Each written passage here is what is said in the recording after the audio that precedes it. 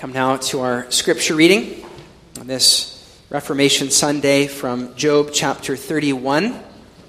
We'll consider what we've called the active obedience of Job. The Reformation, one of the things that was so emphasized was the active obedience of Christ, his righteousness imputed to us. The story of the gospel really hinges on Christ truly being righteous. We've been seeing in the book of Job how the story of Job is ultimately a shadow of the story of Christ, and so he also must be righteous. The righteousness of God's suffering servant is an essential element to this gospel drama, and that's what Job 31 speaks of, and so we'll begin reading Job 31 at verse 1. Where he says, I have made a covenant with my eyes. Why then should I look upon a young woman? For what is the allotment of God from above, and the inheritance of the Almighty from on high? Is it not destruction for the wicked, and disaster for the workers of iniquity? Does he not see my ways, and count all my steps? If I have walked with falsehood, or if my foot has hastened to deceit, let me be weighed on honest scales, that God may know my integrity. If my step is turned from the way, or my heart walked after my eyes, or if any spot adheres to my hands, then let me sow and another eat. Yes, let my harvest be rooted out. If my heart has been enticed by a woman, or if I have lurked at my neighbor's door, then let my wife grind for another, and let others bow down over her. For that would be wickedness. Yes, it would be iniquity, deserving of judgment.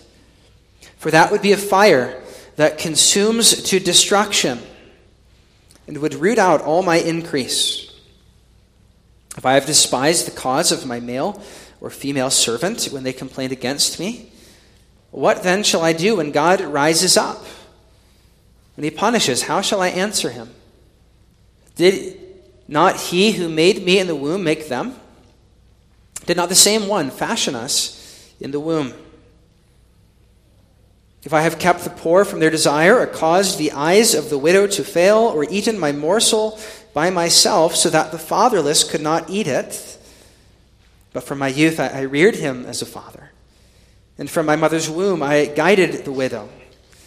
If I have seen anyone perish for lack of clothing, or any poor man without covering, if his heart has not blessed me, and if he was not warmed with the fleece of my sheep, if I have raised my hand against the fatherless, when I saw I had help in the gate, then let my arm fall from my shoulder.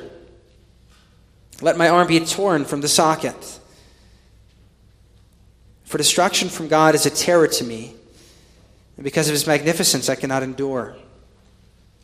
If I have made gold my hope, or set it to fine gold, you are my confidence. If I have rejoiced because my wealth was great, and because my hand had gained much, if I have observed the sun when it shines, or the moon moving in brightness, so that my heart has been secretly enticed, and my mouth has kissed my hand, this also would be an iniquity deserving of judgment. For I would have denied God who is above. If I have rejoiced at the destruction of him who hated me, or lifted myself up when evil found him, indeed I have not allowed my mouth to sin by asking for a curse on his soul. If the men of my tent have not said, who is there that has not been satisfied with his meat? But no sojourner had to lodge the street, for I have opened my doors to the traveler. If I have covered my transgressions as Adam, by hiding my iniquity in my bosom, because I feared the great multitude and dreaded the contempt of families, so that I kept silence and did not go out of the door. Oh, that I had one to hear me. Here is my mark. Oh, that the Almighty would answer me, that my prosecutor had written a book. Surely I would carry it on my shoulder and bind it on me like a crown. I would declare to him the number of my steps. Like a prince, I would approach him. If my land cries out against me and its furrows weep together, if I have eaten its fruit without money or caused its owners to lose their lives, then let thistles grow instead of wheat, and weeds instead of barley. The words of Job are ended.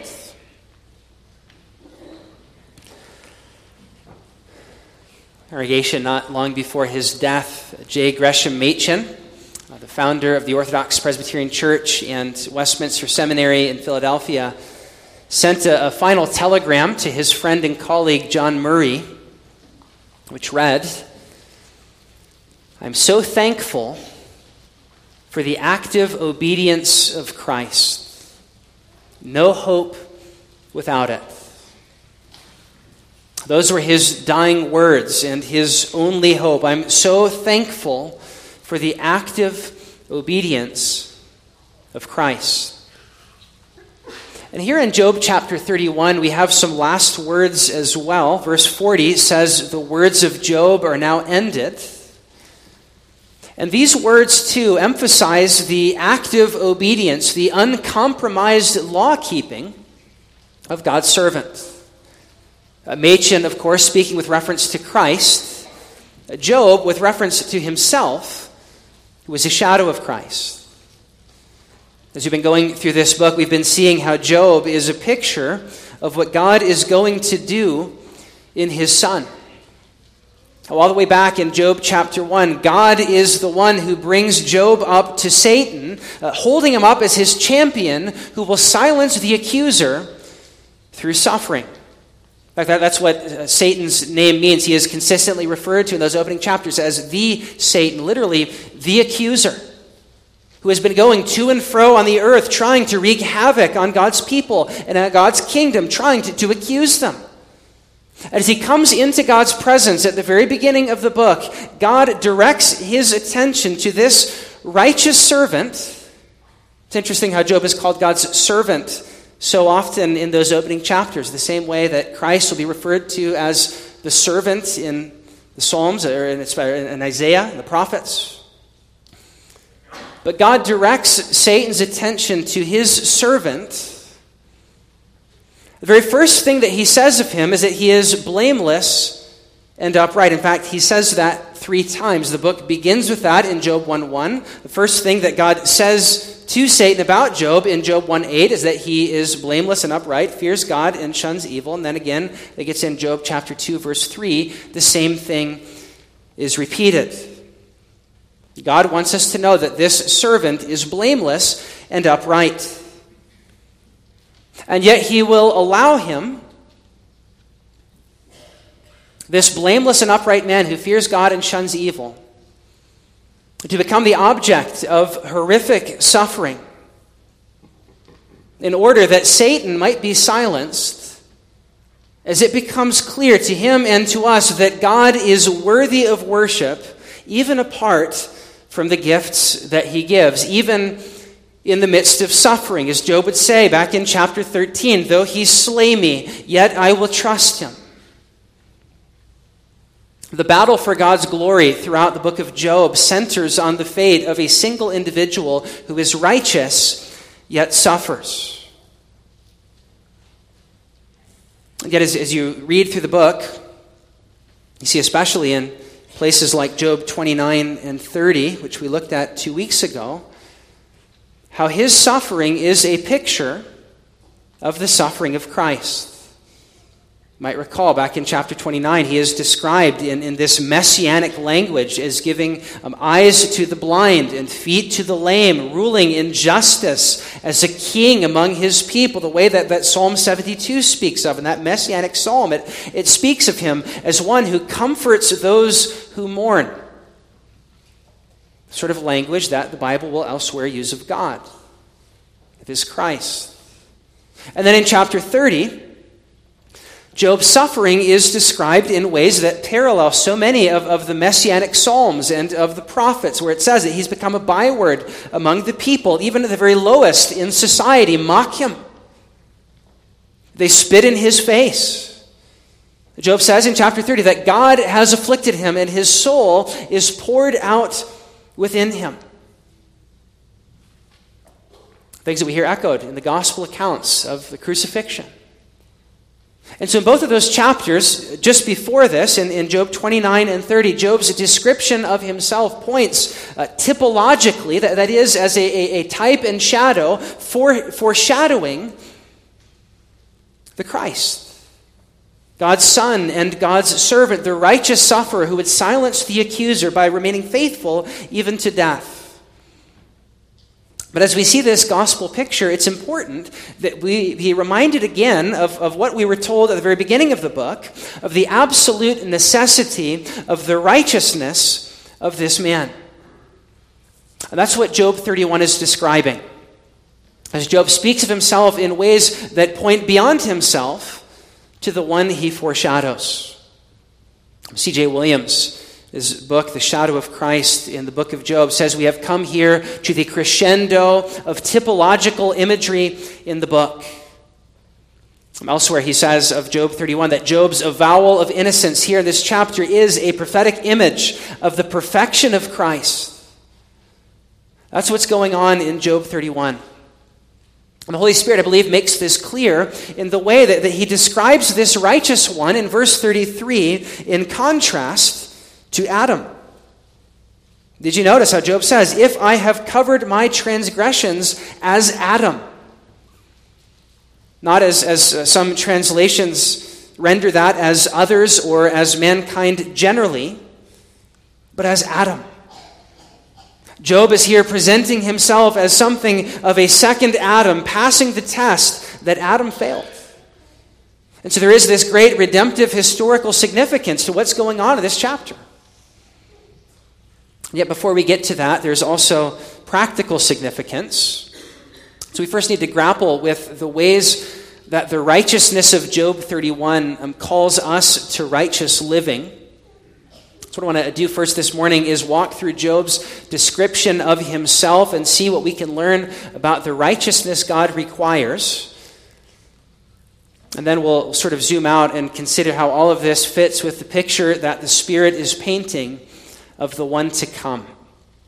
So just 2 points. First, the practical significance of Job 31, then the prophetic significance. Let me first at the practical significance, as Job in this chapter basically shows us what the portrait of the blameless man from Job 1:1 looks like. And it looks, first of all, like one who is pure in heart. And notice how Job says, I have made a covenant with my eyes not to look lustfully upon a young woman. And Job is committed to being pure in heart. Job is committed to not letting his eyes take secret pleasure in what God has called forbidden, indulging visually and mentally in one who is not his wife. Job says, I have made a covenant with my eyes not to do that. Job understands the demands of the seventh commandment that are written on the hearts of man and in the moral law to go beyond just actions, but also to include looks, thoughts, and desires, and whatever may incite someone toward them. That's what Lord's Day 41 says in its exposition of the seventh commandment. And Job is reminding us that Jesus didn't just all of a sudden invent this in Matthew 5. But it has always been understood that it's wrong to indulge in these kinds of lustful thoughts. And it's not insignificant that Job fronts his list with this, because there is something about this kind of heart-searching demand which gets even to our thoughts and desires that sums up a life of purity. He is headlining this list of sins that he avoids by telling us that he does not engage in the kind of thing that is so prevalent in our day. He says he does not look lustfully upon a woman. And part of what he's suggesting by listing this first is that this tells us something about our spiritual life. Not that this is the greatest of all sins, but it teaches us something about what's going on in our heart. This is why in the Bible there is such a strong connection between sexual and religious faithfulness. Think of how idolatry in the Old Testament is referred to as harlotry. Or how in the New Testament it associates sexual immorality with greed and idolatry. Implying that to be unfaithful in this area is in many ways to be unfaithful to God. And to be faithful here is an expression of faithfulness to God and purity of heart. Christopher Ash, in his excellent commentary on Job, says it would be a mistake to just take this as merely the first in Job's list of possible sins. Rather, it headlines his commitment to purity of heart. He is so committed to this purity of heart that he has made a covenant with his eyes not to look lustfully at a woman. Which ought to then cause us to ask, if we have not done this, or if we do frequently view illicit content online, or if we have a wandering eye and lack of self-control in this area, what does that tell us about our heart? One pastor said, when you pass a girl walking on the street, when you're on the internet and no one else is around, when you turn on the TV or watch a movie, when you walk past the magazine rack at the store, the way that your eyes move in these little situations of life says a lot about your heart. And Job understands that. He understands, as John Piper said, that viewing these things is destructive to a person's soul. Their capacity to see God and the purity and greatness of God's glory is shriveled because the soul tends to shrink to the size and quality of its pleasures. Piper says when a soul shrinks like that, it won't be able to make much of God.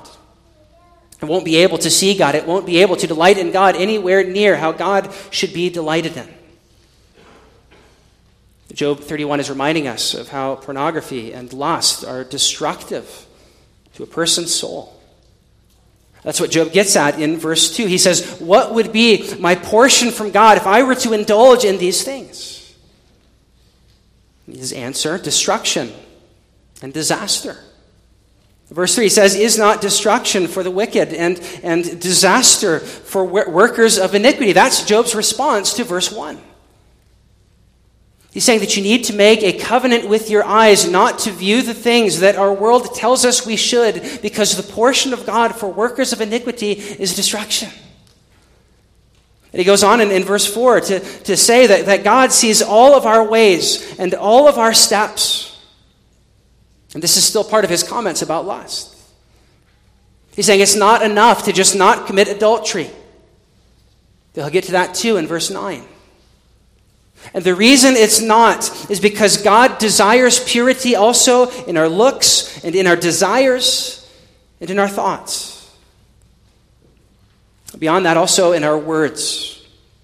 So he gets at in verses 5 and 6. He says, if I have walked with falsehood, or if my foot has entered into deceit or hastened into deceit, then let me be weighed on honest scales, that God may know my integrity.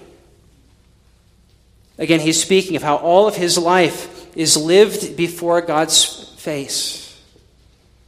Every word that he's spoken is spoken before him. Even the words that he's speaking now about his righteousness, he's saying, I am not lying. I've not walked with falsehood. My foot hasn't hastened to deceit. And when I stand before God, verse 6, it will be clear that the words I've spoken are true. And I've lived with integrity. Job is saying, what I am on the outside, I also am on the inside. That's the idea behind verse 4 and verse 6. He's saying he's not a hypocrite. Which in the biblical world means that there is not a discrepancy between his outward behavior and the inner person of the heart. In fact, his heart is so committed to following God that when his eyes see something that they shouldn't, he is determined not to let his heart follow.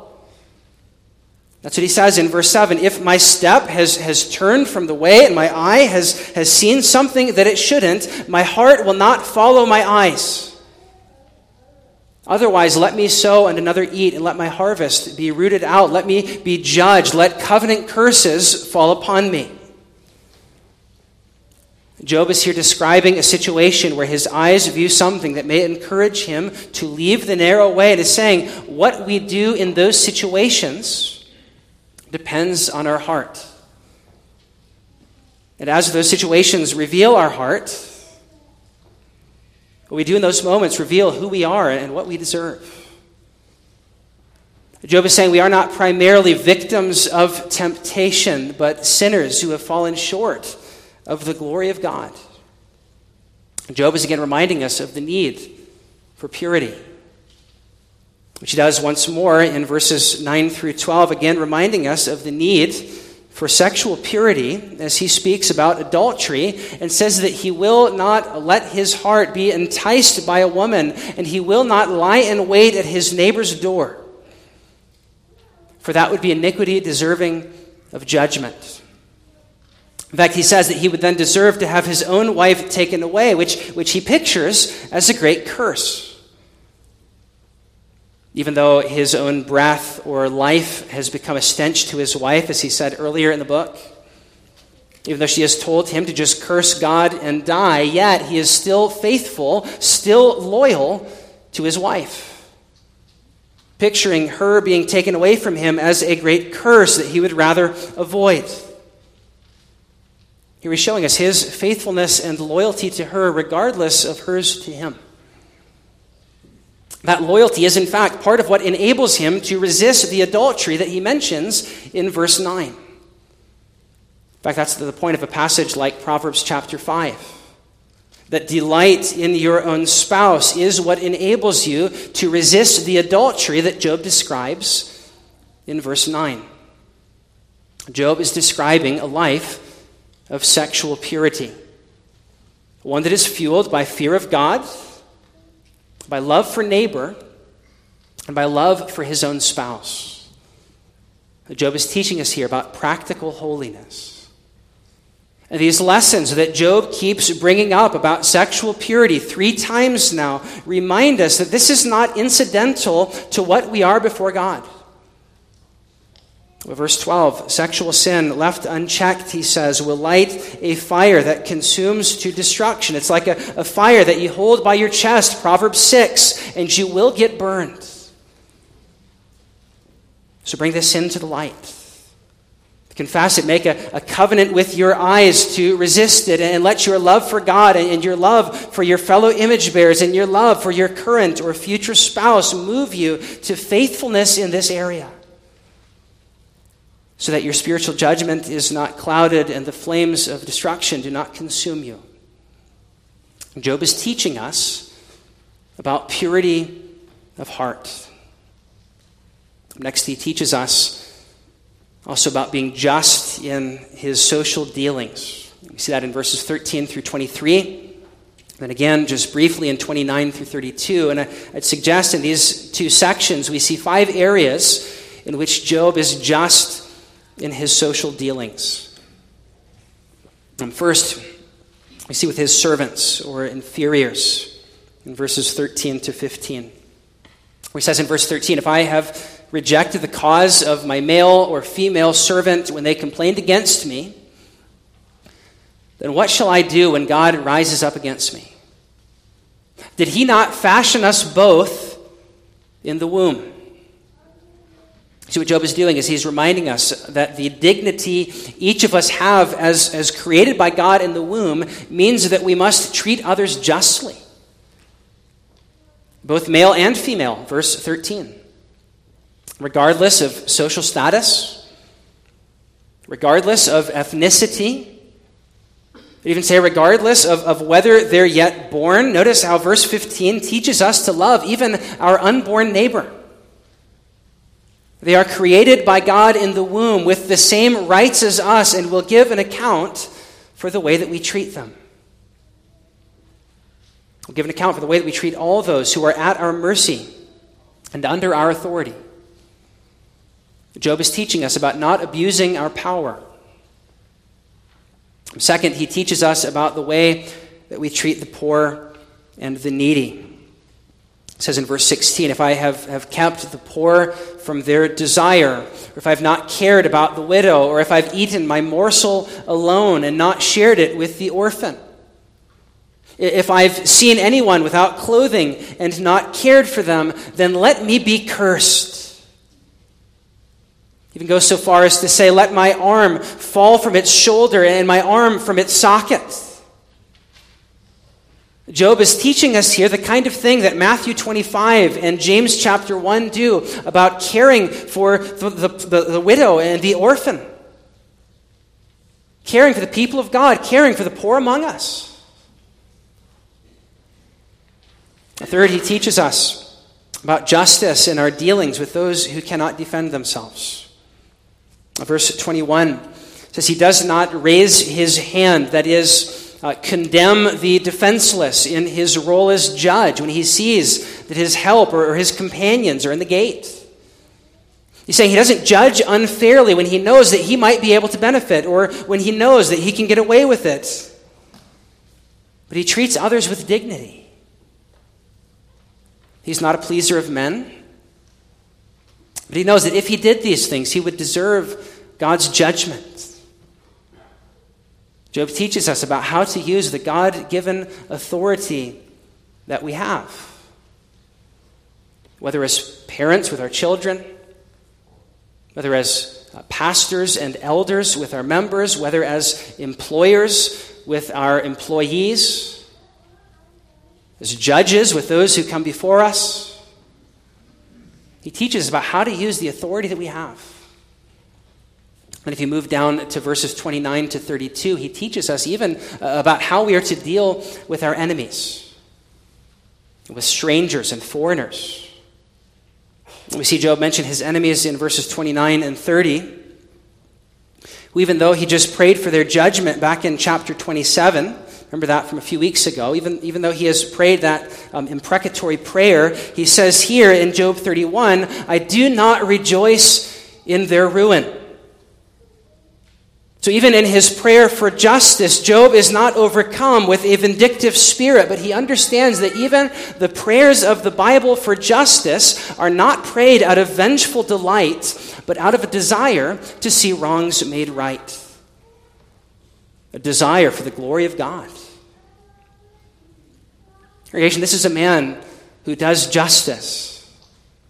This is a man who loves kindness. This is a man who walks humbly with his God. As seen also in his welcoming strangers and foreigners, which you see in verses 31 and 32, where it says that Job welcomes the traveler and the sojourner into his tent. He gives them a place to stay. He gives them food to eat. He welcomes them in. This is a man who loves justice. This is a man who is hospitable, who is pure in heart, who is just in his dealings with others. And who also rejects idolatry. See that in verses 24 and following. He rejects the idolatry of wealth in verses 24 and 25, not putting his trust or his hope in gold.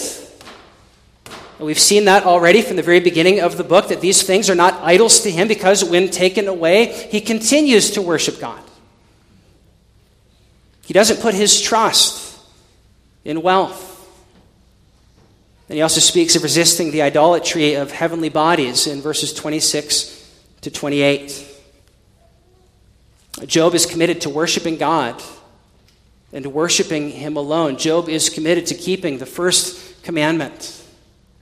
He's committed to resisting idolatry. And then lastly, we see in verses 33 and 34 that he rejects hypocrisy. And all of the things that he's just mentioned, he says, if I have concealed my transgressions as Adam, hiding my iniquity in my heart because I was afraid of the multitude, then let thorns grow instead of wheat. It says, let me be cursed. Job is again showing us his commitment to integrity. to be on the inside what he is on the outside and not hide his sins because he's afraid of what others might think of him.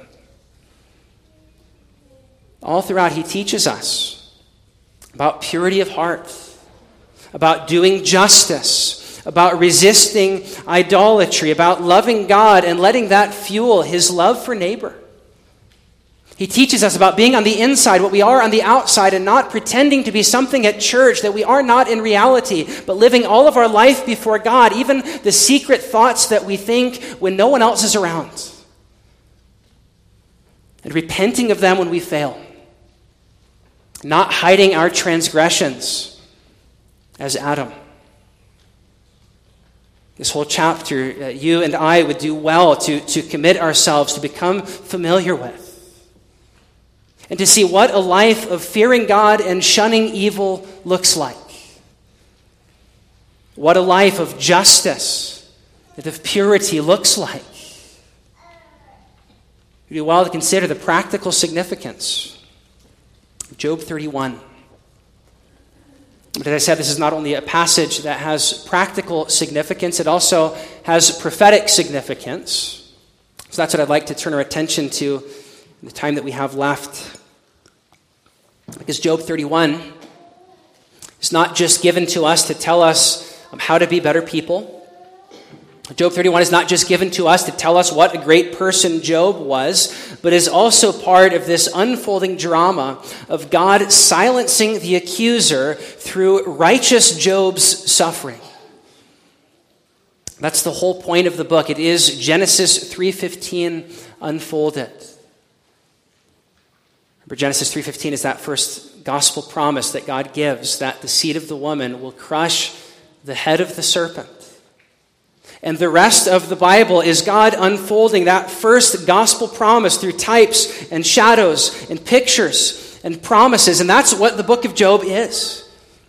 That's why the book ends in chapter 41 with the dragon, Leviathan, the prince of darkness being conquered, the serpent being trampled.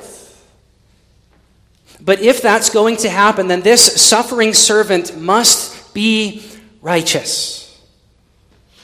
That's what Job 31 serves to highlight. This is why you have that comparison to Adam in verse 33, where Job says, "If I have covered my transgression as Adam by hiding my iniquity in my bosom, because I feared the multitude and I dreaded contempt, then let thorns or thistles grow instead of wheat and weeds instead of barley." This chapter has several of these if-then constructions. If I have done this, then let this happen to me. Let me be cursed in this way. You see the first one back in verse 5.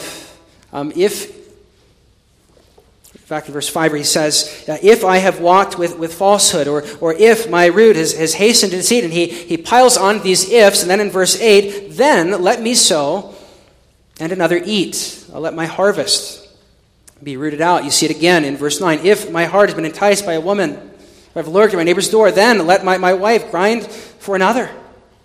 You see it in verses 16 to 22. You see it again here in verse 33, where Job introduces this if-then clause. It says, "If I have hidden my transgressions as Adam," but then you notice he doesn't actually finish it and get to the curse until verse 40. "If I have hidden my transgression as Adam," all the way down to verse 40, "then let thistles grow instead of wheat." If you have the ESV, let thorns grow instead of wheat, and weeds instead of barley.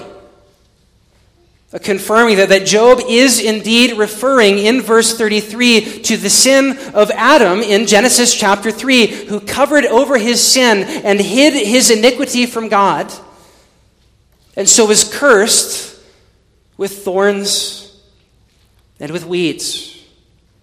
Job is alluding back to Genesis 3, taking an oath that he has not sinned or hidden his sin like the original sinner, but has lived his life before God in holiness and righteousness and purity and justice, from his inmost thoughts to his dealings with the poor, even his dealings with his enemies.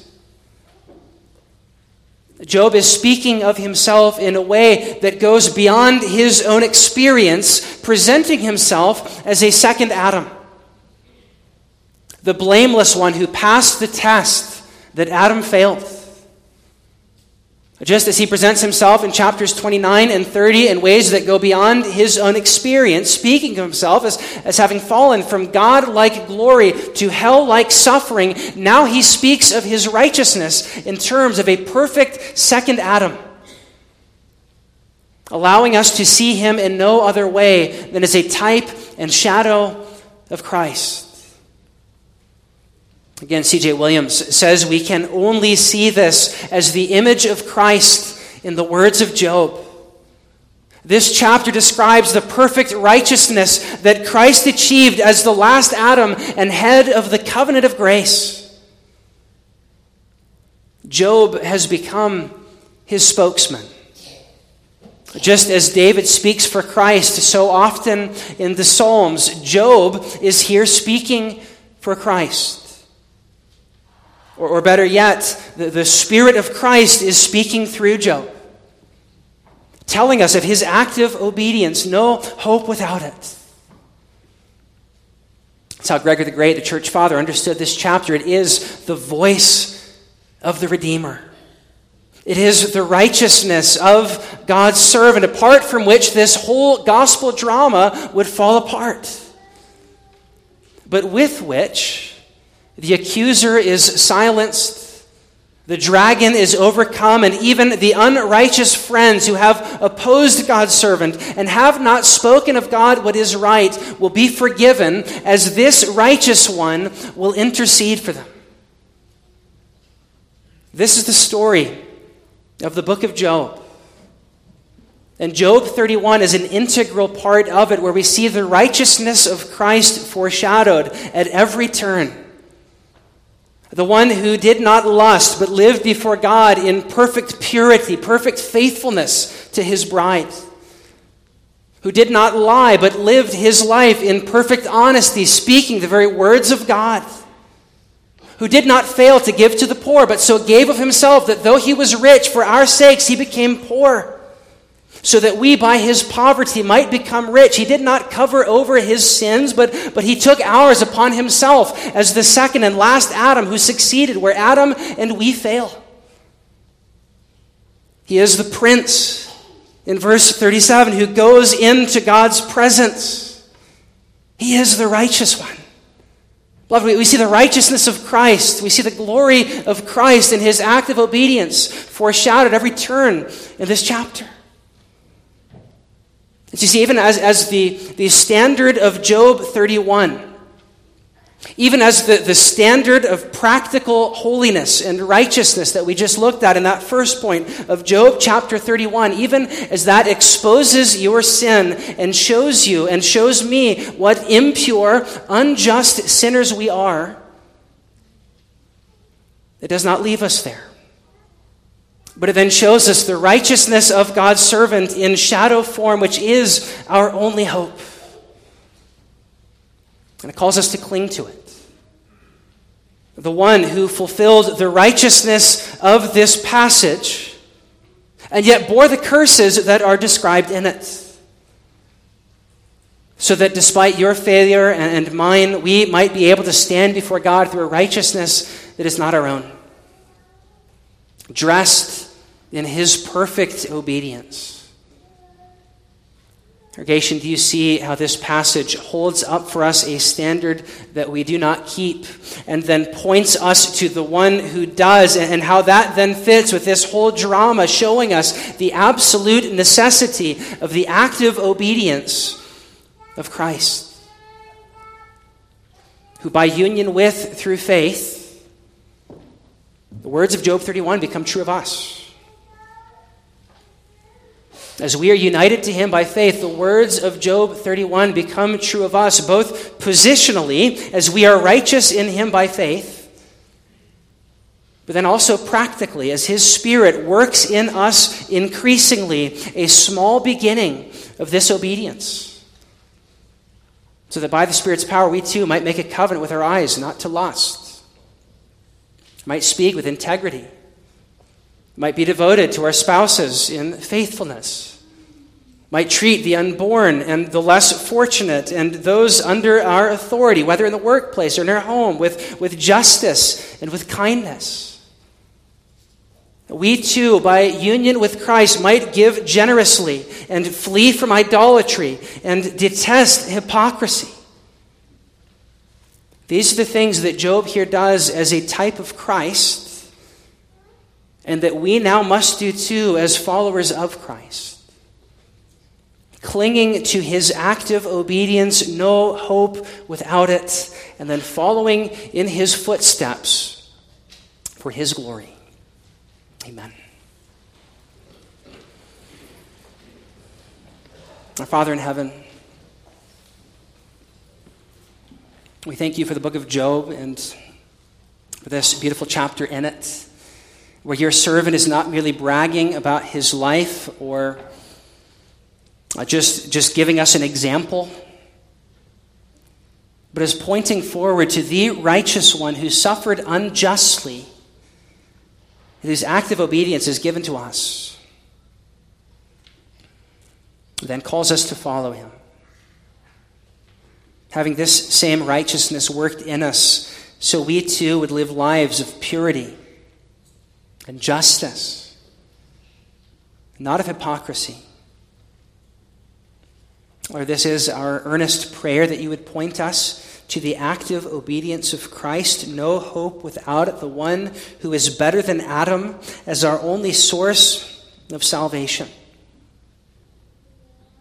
And that as you do that you would then cause us to walk by faith as his followers in the way that is described in this chapter. We pray in Jesus' name.